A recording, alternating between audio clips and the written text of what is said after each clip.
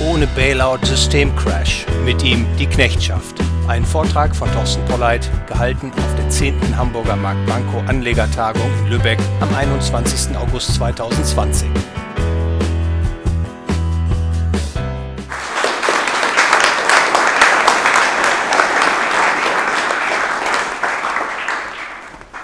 Sehr verehrte Damen, sehr geehrte Herren, lieber Steffen, vielen Dank für die freundliche Begrüßung, schön in Lübeck zu sein.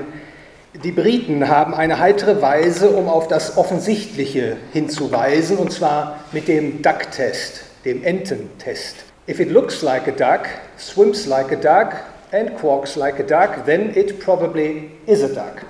Wenn Sie den Eindruck haben, dass sich hinter Klimawandel, Coronavirus und Lockdown-Krise ein neomarxistischer Umsturzversuch verbirgt, dass es sich um eine Neuauflage der Marx'schen Verelendungstheorie handelt, die mit Panikmache Dinge durchzusetzen sucht, die die freie Gesellschaft, den Kapitalismus oder das, was von ihm noch übrig ist, zu zertrümmern, dann sollten Sie dem Ententest folgend nicht leichtfertig Ihrem Eindruck misstrauen. Die geistigen Fingerabdrücke einer neomarxistischen oder kulturmarxistischen Agitation sind unübersehbar dies und jenseits des Atlantiks. Die Ziele des Neomarxismus sind nicht zu überhören. Es wird von großer Transformation, neuer Weltordnung, Reset gesprochen. Ein Wortrepertoire, das nicht von ungefähr und dunkel an die Zeiten von Mao Zedongs Kulturrevolution erinnert. Eine seit langem gehegte und gepflegte Saat der geistigen Verirrung und Verwirrung geht auf und ihre ideengeschichtliche Spur ist zweifelsfrei auszumachen. Und viele Menschen sind sich dessen vermutlich gar nicht bewusst. Die Spur führt beispielsweise zum italienischen Marxismustheoretiker Antonio Gramsci. Er lebte 1891 bis 1937. Er vertrat die Auffassung, dass der Marxismus sich im Westen, anders als in Russland, nicht durch einen blutigen Umsturz errichten lasse. Man müsse anders vorgehen, und zwar müsse man das bürgerliche Moral- und Wertesystem umstürzen, die bürgerliche Gesellschaft zerrütten. Ehe, Familie, Eigentum, Recht, Grenzen, Nation und christlicher Glaube sind zu relativieren und zu diskreditieren. Konflikte werden herbeigeredet und geschürt zwischen Arm und Reich, Frau und Mann, Weißen und Schwarzen. Geschichte wird umgedeutet, Denkmäler werden umgerissen, die Sprache neu geregelt. Das freie und vernünftige Denken wird abgewürgt. Und als Ursache aller gesellschaftlichen Übelstände, die zu beklagen sind, wird der Kapitalismus, das System der freien Märkte, gebrandmarkt. Der Kapitalismus sei das Übel und müsse durch den Staat gebändigt, entmachtet und durch den Sozialismus ersetzt werden. Die Massen müssen, so Gramsci, marxistisch indoktriniert werden, und wenn die marxistische Kulturhegemonie errungen ist, dann ist auch der Weg in den Sozialismus frei. Gramscis Ideen haben natürlich Berührungspunkte mit der sogenannten kritischen Theorie der Frankfurter Schule, also der Philosophen um Max Horkheimer, Theodor Adorno und Herbert Marcuse. Dass neomarxistische Ideen heute noch hoch im Kurs stehen, ist in erheblichem Maße auch der Frankfurter Schule zu verdanken.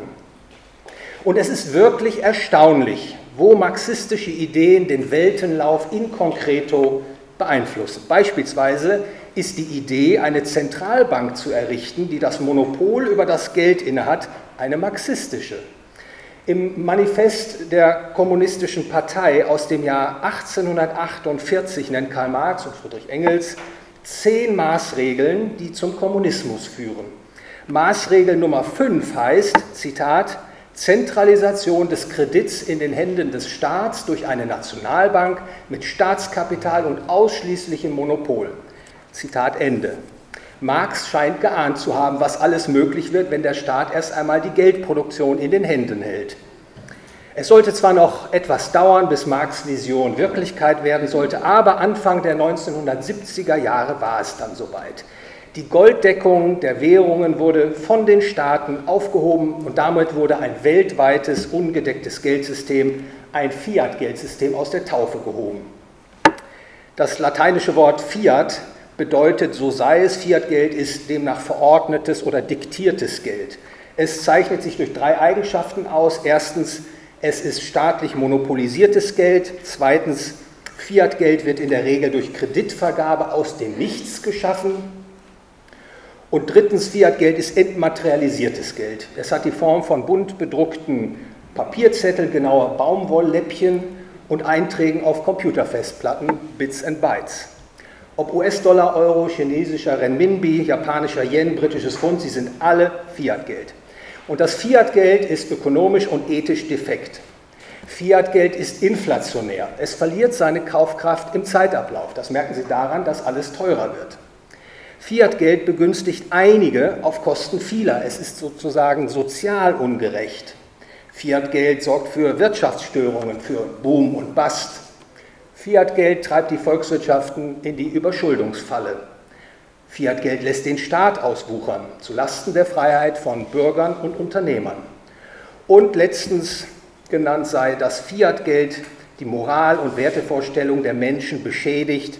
Sie führt letztlich zu einer Umwertung aller Werte, wie vermutlich Friedrich Nietzsche das benennen würde. Für alle Gegner der freien Gesellschaft und Wirtschaft war und ist die Einführung von Fiat-Geld ein großer Wurf oder, wie Mao Zedong vermutlich sagen würde, ein großer Sprung nach vorn. Warum? Die Antwort gibt uns der österreichische Ökonom Ludwig von Mises. Er erkannte frühzeitig, wohin die Verwendung von Fiat-Geld letztlich führt. Ich darf zitieren: Es wäre ein Irrtum, wollte man annehmen, dass der Bestand der modernen Organisation des Tauschverkehrs für die Zukunft gesichert sei. Sie trägt in ihrem Inneren bereits den Keim der Zerstörung. Die Entwicklung des Umlaufsmittels, also des Fiat-Geldes, muss notwendigerweise zu ihrem Zusammenbruche führen. Zitat Ende. Mises sagt uns, und er formulierte das 1912, dass das Fiat-Geld das freie Gesellschafts- und Marktsystem zerstört. Das nächste Zitat ist vom US-amerikanischen Ökonomen Murray Rothbard, der bei Mises gelernt hat. Rothbard schrieb, Zitat, "If fiat money could not continue indefinitely, I would not have come here to plead for its abolition." Übersetzt heißt das, wenn das Fiat-Geld nicht unendlich weiter bestehen könnte, dann wäre ich nicht erschienen, um für seine Abschaffung zu plädieren. Rothbard glaubt also nicht, dass das Fiat-Geld eine vorübergehende Erscheinung ist, dass es sich sozusagen selbst zerstört und aus der Welt verschwindet. Um das Fiat-Geld loszuwerden, so lässt sich Rothbard interpretieren, braucht es eine bewusste Entscheidung der Menschen, das Fiat-Geld zu beenden, es durch besseres Geld zu ersetzen. Doch den Weg zum guten Geld versperrt der Staat, so wie wir ihn heute kennen. Denn er ist ja der territoriale Monopolist der Letztentscheidungsmacht über alle Konflikte auf seinem Gebiet, ausgestattet mit dem Recht zur Besteuerung. Ein Staat ist stets, ob nun in Form der Monarchie oder der Demokratie, das Ergebnis von Zwang und Gewalt.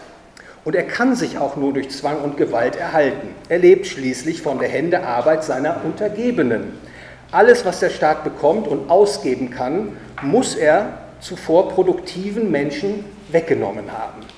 Diese Plünderung kann natürlich verschiedene Formen annehmen. Für den Staat ist die Ausgabe von Fiat-Geld besonders lukrativ und natürlich auch für seine guten Freunde, die Banken. Der Staat schafft neues Geld aus dem Nichts und kauft damit den Produktiven ihre Güter ab.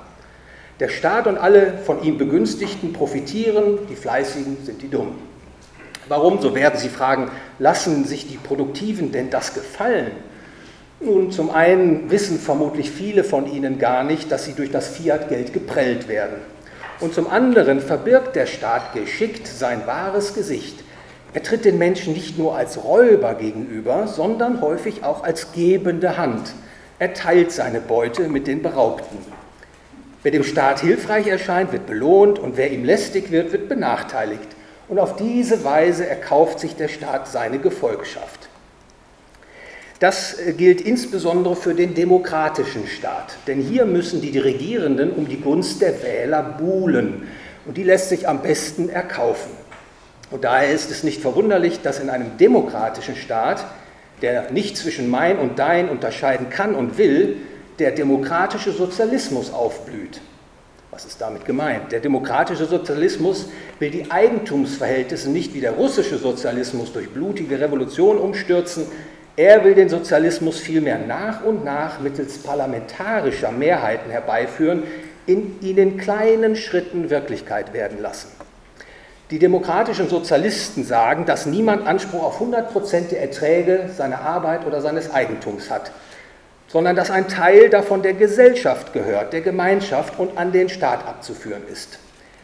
Der demokratische Sozialismus ist die unangefochtene Ideologie unserer Zeit. Er findet sich, wenngleich in unterschiedlicher Ausprägung, in nahezu allen entwickelten Ländern, in den USA, Europa, Japan, Lateinamerika, Afrika. Und er sorgt dafür, dass der Staat in das Wirtschafts- und Gesellschaftssystem immer stärker eingreift. In Bildung, Kindergarten, Schule, Universität, Gesundheit, Pensionen, Medien, Recht und Sicherheit, Geld und Kredit, Transport, Umwelt. Der demokratische Sozialismus ist das Rezept par excellence für den tiefen Staat. Er ist eine Strategie zur Gewinnung und Ausweitung von Herrschaftsmacht, die sich vieler Anhänger erfreut. Hinter ihr scharen sich gemäßigte Sozialdemokraten, radikale Neo- oder Kulturmarxisten, aber auch viele andere herrschaftssüchtige Geister, die ihre Mitmenschen befehlen, lenken und gängeln wollen.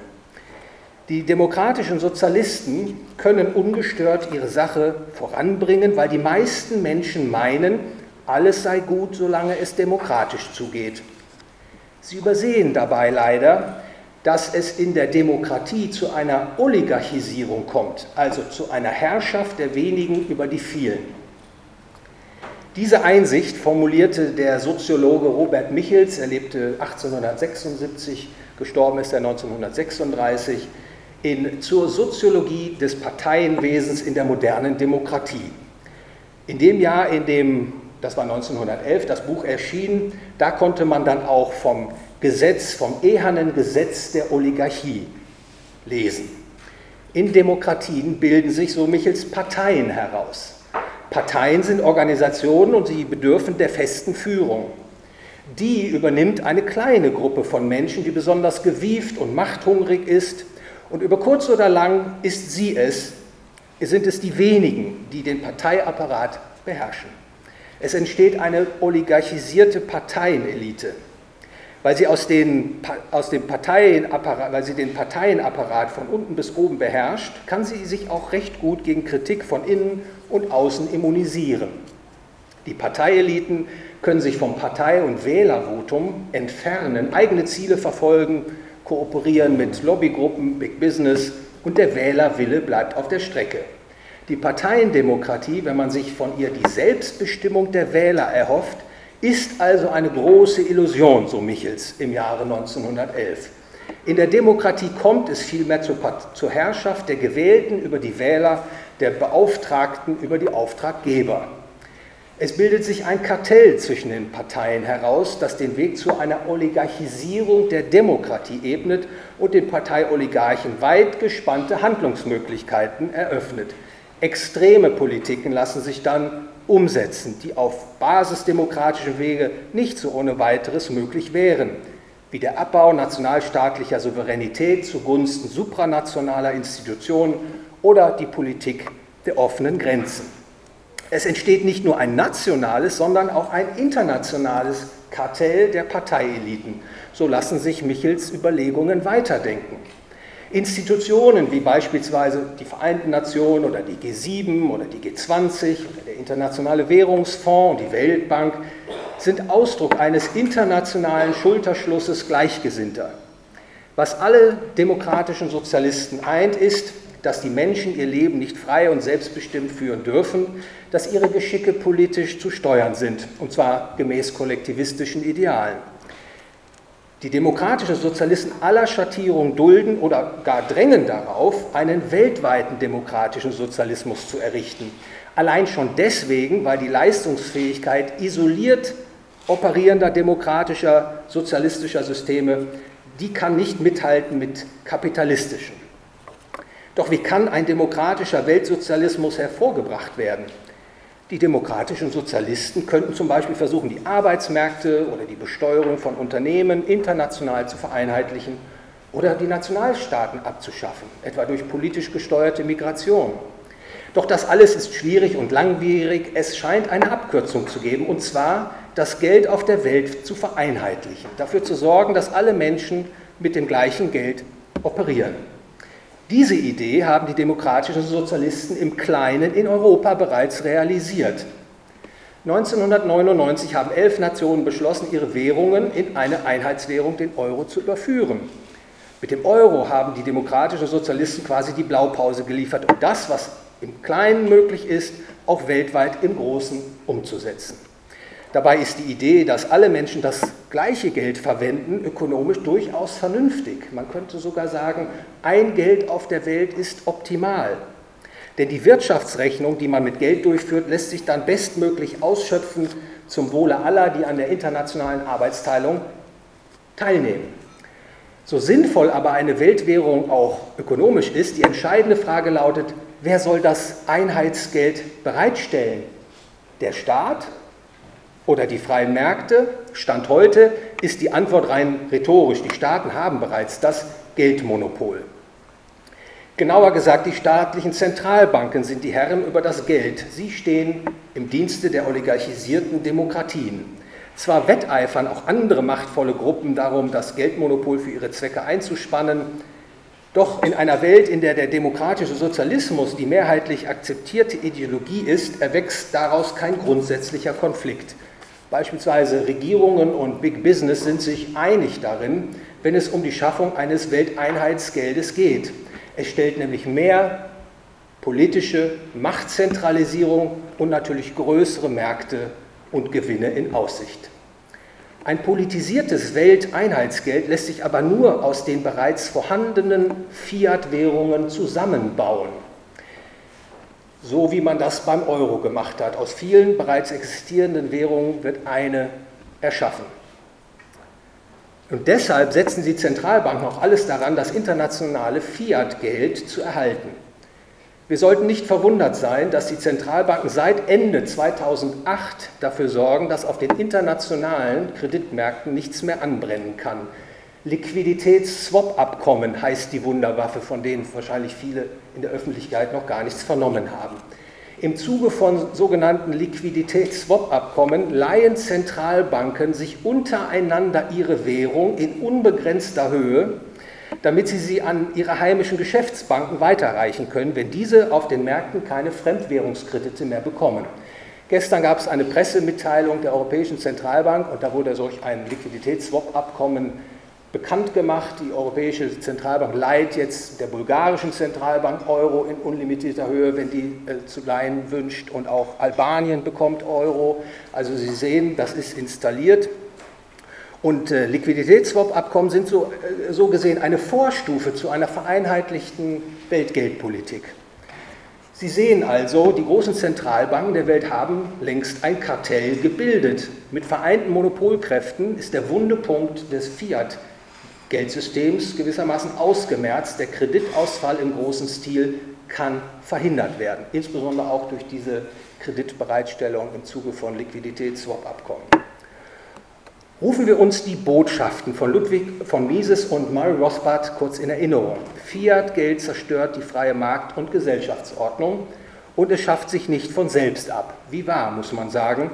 In den Dekaden des entfesselten Fiat-Geldes ist das, was von der freien Marktwirtschaft noch übrig ist, immer weiter zurückgedrängt worden. Und keine Finanz- und Wirtschaftskrise hat vermocht, das Fiat-Geld aus den Angeln zu heben. Doch kommt vielleicht jetzt der Kollaps? War die Lockdown-Krise vielleicht doch der Tropfen, der das Fass zum Überlaufen bringt? Die Krise 2008, 2009 war eine Kreditkrise. Das heißt, Investoren hatten Sorge, dass Schuldner ihren Schuldendienst nicht mehr leisten könnten. Eine solche Kreditkrise ist nun aber sehr unwahrscheinlich geworden, weil die Zentralbanken bereitstehen, um strauchelnde Schuldner aufzufangen. Das sehen übrigens auch die Investoren so. Auf dieser Abbildung sehen Sie die sogenannte Kreditprämie im US-High-Yield-Anleihemarkt. Das sind also die Kreditaufschläge für nicht so gute Kreditqualitäten von 1998 bis 2000. Da sehen Sie, dass die Kreditprämien zwar in dieser Lockdown-Krise von Ihnen gesehen auf der rechten Seite stark angestiegen sind, aber schon wieder sich merklich zurückgebildet haben und dass der Anstieg dieser Kreditprämien, also ein Indiz für die Sorge, dass Schuldner ausfallen können, deutlich unterhalb der Niveaus geblieben ist, die man 2008, 2009 beobachten konnte. Die Investoren wissen nämlich, dass die Zentralbanken ein Sicherheitssystem aufgespannt haben, ein Sicherheitsnetz, sollte ich sagen, das alle systemrelevanten Schuldner gerettet, dass es keine großen Pleiten geben wird. Damit, und das ist eine ganz wichtige Einsicht, sind auch die Korrekturkräfte der Kapitalmärkte de facto lahmgelegt. Ein Zinsanstieg, der die Schuldenpyramide umstoßen, der den großen gefürchteten Bust auslösen könnte, ist quasi verunmöglicht. Hingegen ist eine Währungskrise viel wahrscheinlicher geworden, da nunmehr immer mehr Geld in Umlauf gebracht werden muss. Eine Währungskrise bedeutet, dass die Menschen dem Geld nicht mehr trauen, also irgendwann eine Flucht aus dem Geld antreten. Das war 2008 und 2009 nicht der Fall. Doch selbst hohe Inflation oder gar Hyperinflation besiegelt nicht zwangsläufig das Ende des Fiat-Geldes. Die Währungsgeschichte zeigt vielmehr viele Beispiele, in denen die Kaufkraft des Geldes durch Hyperinflation oder hohe Inflation zwar stark zerstört wurde, das Geld aber dennoch weiter umlief. Man denke etwa an die österreichische Krone in den 1920er Jahren, den chinesischen Yuan in der ersten Hälfte der 1940er Jahre, den israelischen Schekel in den frühen 1970er und 1980er Jahren, den russischen Rubel und den brasilianischen Real in den frühen 1990er Jahren. Alle hyperinflationiert, alle sind noch da. Die gruselige deutsche Erfahrung mit der Hyperinflation in den 1920er Jahren ist so gesehen ein Extremszenario, denn die Papiermarkt ging damals tatsächlich unter. Wenn die Zentralbankenräte gerissen genug sind und nicht so plump vorgehen wie die Reichsbankräte in den 1920er Jahren, dann lässt sich auch eine Inflation fabrizieren, ohne dass dabei das Fiat-Geld seine Geldfunktion verliert. Die Zentralbanken haben da erhebliche Spielräume. Die Währungsgeschichte lehrt, dass selbst ein Preisauftrieb von 10 bis 15% pro Jahr, also eine Preisinflation von 10 oder 15% pro Jahr, ablaufen kann, ohne dass die Menschen aus dem Geld verlieren, aus dem Geld fliehen. Ein weiterer wichtiger Gedanke an dieser Stelle. Inflation kann den Staat und die von ihm begünstigten Interessengruppen natürlich in die Lage versetzen, noch machtvoller zu werden. Denn was passiert, wenn die Inflation mächtig anzieht, wenn alles teurer wird, wenn die breite Bevölkerung sich nicht mehr das Gewohnte kaufen kann? Dann wird nach Sündenböcken gerufen und vielleicht werden der amtierende Präsident oder die amtierende Kanzlerin zum Teufel gejagt. Aber in der Stunde der Not fordern die Massen sehr wahrscheinlich nicht weniger Staat und auch nicht das Ende des Papiergeldes, sondern, zumindest wenn man die gegenwärtig vorzufindende Mehrheitsmeinung als Grundlage nimmt. Man wird vermutlich nach einem besseren Staat und nach besseren Politikern rufen und nach einer besseren Geldpolitik. Krisen, insbesondere große Krisen, können sich daher als ein Wachstumselixier für den Staat erweisen und damit auch die Schaffung einer einheitlichen Weltwährung, wenn sie zur Crash-Versicherung, zur Crash-Verhinderung angepriesen wird, vorantreiben. Sehr verehrte Damen, sehr geehrte Herren, es gibt eine ganze Reihe von Prognosen zu den Folgen von Corona und den Folgen der Lockdown-Krise. Und mir scheint, dass die meisten, von denen ich gehört habe, die Krisenträchtigkeit des Systems mittlerweile sehr gut durchschaut und erkannt haben. Was allerdings unterschätzt wird, so meine ich, ist die Macht und die Ruchlosigkeit der oligarchisierten Demokratien, ihr System vor dem Einsturz zu bewahren. Und das ist auch der Grund, warum ich die Wahrscheinlichkeit für einen unmittelbar bevorstehenden Währungscrash, für ein Ende des Papiergeldes, für relativ niedrig halte. Wohlgemerkt, ich schätze das nicht mit einer Wahrscheinlichkeit von 0, solch ein Ereignis, aber doch eben recht gering. Mir erscheint es viel wahrscheinlicher, dass den Regierenden und Regierten kein Preis zu hoch sein wird, den Papiergeld- und Systemkollaps abzuwehren. Er wird bekämpft, indem die Daumenschrauben der finanziellen Repression noch stärker angezogen werden. Man gibt Helikoptergeld aus, spült also der Bevölkerung neues Geld, beispielsweise im Zuge von bedingungslosen Grundeinkommen auf ihre Konten, lässt sie also teilhaben an der Geldmengenvermehrung und verlängert so ihre Systemtreue. Systemrelevante Banken denen werden unbegrenzte Bailouts verabreicht. Bankkunden können schon vermutlich bald, ihre Guthaben 1:1 in digitales Zentralbankgeld eintauschen und dann ist die Sorge vor einem Bankrun passé. Großunternehmen, aber auch kleinere und mittlere Unternehmen bekommen neue Kredite, wo nötig auch eine staatliche Hilfsbeteiligung. Und wie wird das finanziert? Mit neuen Staatsschulden, die die Zentralbank mit neu geschaffenem Geld bezahlt. Und das wird natürlich die Inflation nach oben treiben, in Form von Konsumgüterpreisinflation oder Vermögenspreisinflation, sehr wahrscheinlich in Form einer Kombination aus beiden. Sehr hohe Inflation oder Hyperinflation, bei Hyperinflation meint man einen Preisanstieg pro Monat von etwa 50% oder mehr. Das ist so die gängige Definition. Aber natürlich ist ein Preisanstieg von 10% pro Jahr natürlich schon ganz gewaltig. Sehr hohe Inflation oder gar Hyperinflation ist nicht unmöglich, aber eben auch nicht zwingend. Wenn man einmal annimmt, im Euroraum hat man ausstehende Staatsschulden derzeit von etwa 10 Billionen Euro. Die Geldmenge M3 beträgt etwa 13 Billionen Euro.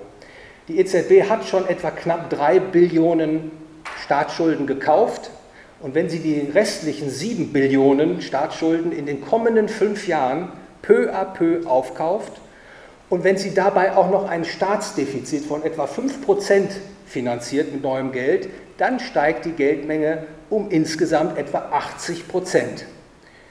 Und wenn man mal annimmt, die Geldmenge schlägt 1:1 auf die Güterpreise durch, dann fällt die Kaufkraft in dieser Zeitspanne etwa um 44%. Das heißt etwa 8,8% Preissteigerung oder Geldentwertung pro Jahr für die kommenden 5 Jahre. Ganz ganz grob geschätzt. Und daran sehen Sie, das muss aber nicht in einer völligen Zerstörung des Geldes enden, wenn man weitermacht, die Staatsschulden langsam über die Zeitachse aufzukaufen. Und sollte die Güterpreisinflation zu stark ansteigen, dann führt man vorübergehende Preiskontrollen oder Preisstopps ein, für zum Beispiel Lebensmittel und Mieten und Löhne. Und so wurde übrigens Anfang der 1970er Jahre in den Vereinigten Staaten von Amerika vorgegangen. Preiskontrollen verhindern den Anstieg der Güterpreise. Der Kampf gegen den Kollaps des Papiergeldsystems und der Auswüchse, die es gebracht hat, transformiert die westliche Welt in eine Lenkungswirtschaft, ganz ähnlich der, die die Nationalsozialisten im Dritten Reich errichteten. Das Eigentum an den Produktionsmitteln bleibt zwar formal erhalten, doch der Staat durch Gesetze, Regulierungen, Vorgaben, Steuern lenkt Produktion und Verteilung zusehends nach seinem Willen. Dieser Weg lässt sich, so fürchte ich, noch einige lange Jahre beschreiten. Und nun haben Sie auch die Erklärung, warum mein Vortrag den Titel trägt: Ohne Bailout, Systemcrash, mit ihm die Knechtschaft. Abschließend noch ein paar Gedanken über das Investieren in den kommenden 1 bis 2 Jahren. Eine der großen Herausforderungen für Anleger ist es natürlich, dem Geldwertschwund auszuweichen. Die Kaufkraft von US-Dollar, Euro und Co. wird schrumpfen, und zwar sicherlich stärker, als sie das in den letzten Jahrzehnten gewohnt waren. Daher empfiehlt sich das Halten von Gold und Silber in physischer Form. Gold kann man nicht beliebig vermehren, es kann nicht durch eine Zentralbankpolitik entwertet werden und es trägt zudem auch kein Zahlungsausfallrisiko. Gold ist so gesehen eine Versicherung mit Wertsteigerungspotenzial. Ich weise an dieser Stelle darauf hin, wenn Sie vor 20 Jahren Gold gekauft hätten und das Gold liegen gelassen hätten, dann hätten Sie bis heute einen jahresdurchschnittlichen Preiszuwachs von etwa 10% erzielt. Das vergleichen Sie mit den gängigen Finanzprodukten und Sie hätten also keine Finanzmarktberichte lesen müssen, Sie hätten nicht fürchten müssen, ob die Bank, mit der Sie Geschäfte betreiben, ob die in eine Schieflage geraten ist. Das waren also etwa 10% per annum und das ist natürlich getrieben durch die Geldmengenvermehrung und das übersetzt sich natürlich in einen stark steigenden Goldpreis. Und Sie wissen, wir von der Degussa beobachten das genau, was jetzt passiert und verweise Sie da auf den Degussa Marktreport für weitere Informationen. Und ich denke auch, Gold wird ganz bestimmt auch eine neuerliche Papiergeldausweitung gut überstehen. Und wenn Sie meine Zukunftseinschätzung teilen, dann sollten Sie auch darüber nachdenken, in Aktien zu investieren bzw. investiert zu bleiben. Wir hatten ja eben auch schon einen Vortrag darüber. Und im einfachsten Fall können Sie das tun, indem Sie einen diversifizierten Weltmarktindex erwerben. Warum? Mit Produktivitätskapital nehmen Sie am Wohlstandszuwachs teil. Und der ist auch in einer Lenkungswirtschaft immer noch möglich, wenn gleich auch gebremst. Ich habe für Sie mal nachgesehen, in der Zeit von 1933 bis 1939 stieg der Aktienmarktindex im Deutschen Reich um etwa 6,3% pro Jahr im Durchschnitt ohne Dividenden. Wenn Sie von 1932 gerechnet haben, dann sind Sie bei ungefähr 10%. Also auch in einer Lenkungswirtschaft ist es noch möglich, Gewinne zu produzieren, die Produktivität zu steigern und daran teilzuhaben. Und zudem dürfen die Kurse auf dem Aktienmarkt, wie auch die Preise auf den Immobilien, durch den fortgesetzten, dauerhaften Nullzinswahnsinn weiter in die Höhe getrieben werden. Den Grund für diese Einschätzung gebe ich Ihnen mit dieser einfachen Formel. Sie sagt, dass der Preis P eines Vermögensgutes, also Aktie, Anleihe oder ein Haus, sich errechnet, indem man alle künftigen Einzahlungen D mit dem Zins I abdiskontiert. Ein Beispiel dazu: Sie bekommen jedes Jahr 1.000 € bis in die Unendlichkeit. Ist der Zins 5%, dann ist der Barwert dieser Zahlungsreihe 20.000. Also wenn Ihnen die Zahlungsreihe beispielsweise für 10.000 angeboten würde, dann macht es Sinn, diese Zahlungsreihe zu kaufen. Wenn nun der Zins auf 4% fällt, dann steigt der Barwert auf 25.000 €. Ja, und wenn der Zins auf 1% fällt, dann klettert der Barwert auf 100.000 €.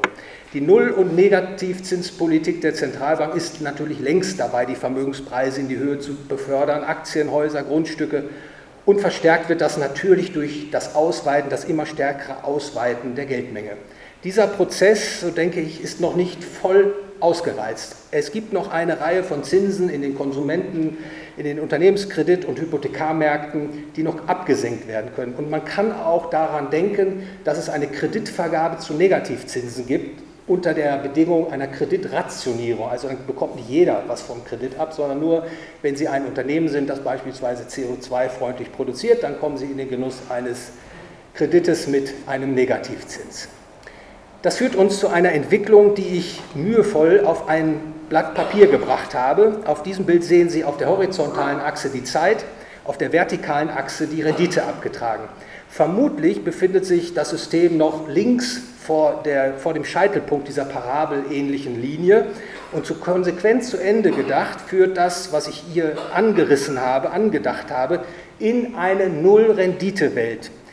Einer Welt, in der nicht nur die Zinsen auf der Nulllinie liegen, sondern auch die Vermögenspreise so stark inflationiert sind, dass diejenigen, die sie zu diesem hohen Niveau dann kaufen, keine positive Rendite mehr werden erzielen können. Sehr verehrte Damen, sehr geehrte Herren, damit bin ich am Ende meines Vortrages. Sie wissen alle, die Zukunft ist für uns Menschen weitgehend unsicher. Das hat der Herrgott gut gemacht. Das gilt natürlich auch für meine Einschätzung, die ich Ihnen heute mitgebracht habe und die ich mit Ihnen geteilt habe. Im Bereich des menschlichen Handels gibt es die sogenannte Selbstnegation. Also die Prophezeiung tritt deswegen nicht ein, weil ihre Verkündung die Menschen veranlasst, ihr Verhalten zu ändern. Ich jedenfalls wäre höchst erfreut, wenn meine Ausführungen genau dazu einen wirksamen Beitrag leisten, dass sich diese Zukunftsskizze so nicht realisiert. Und ich, wie viele andere heute hier im Saal, werde weiterhin daran arbeiten, dass es besser wird. Vielen Dank für Ihre Aufmerksamkeit.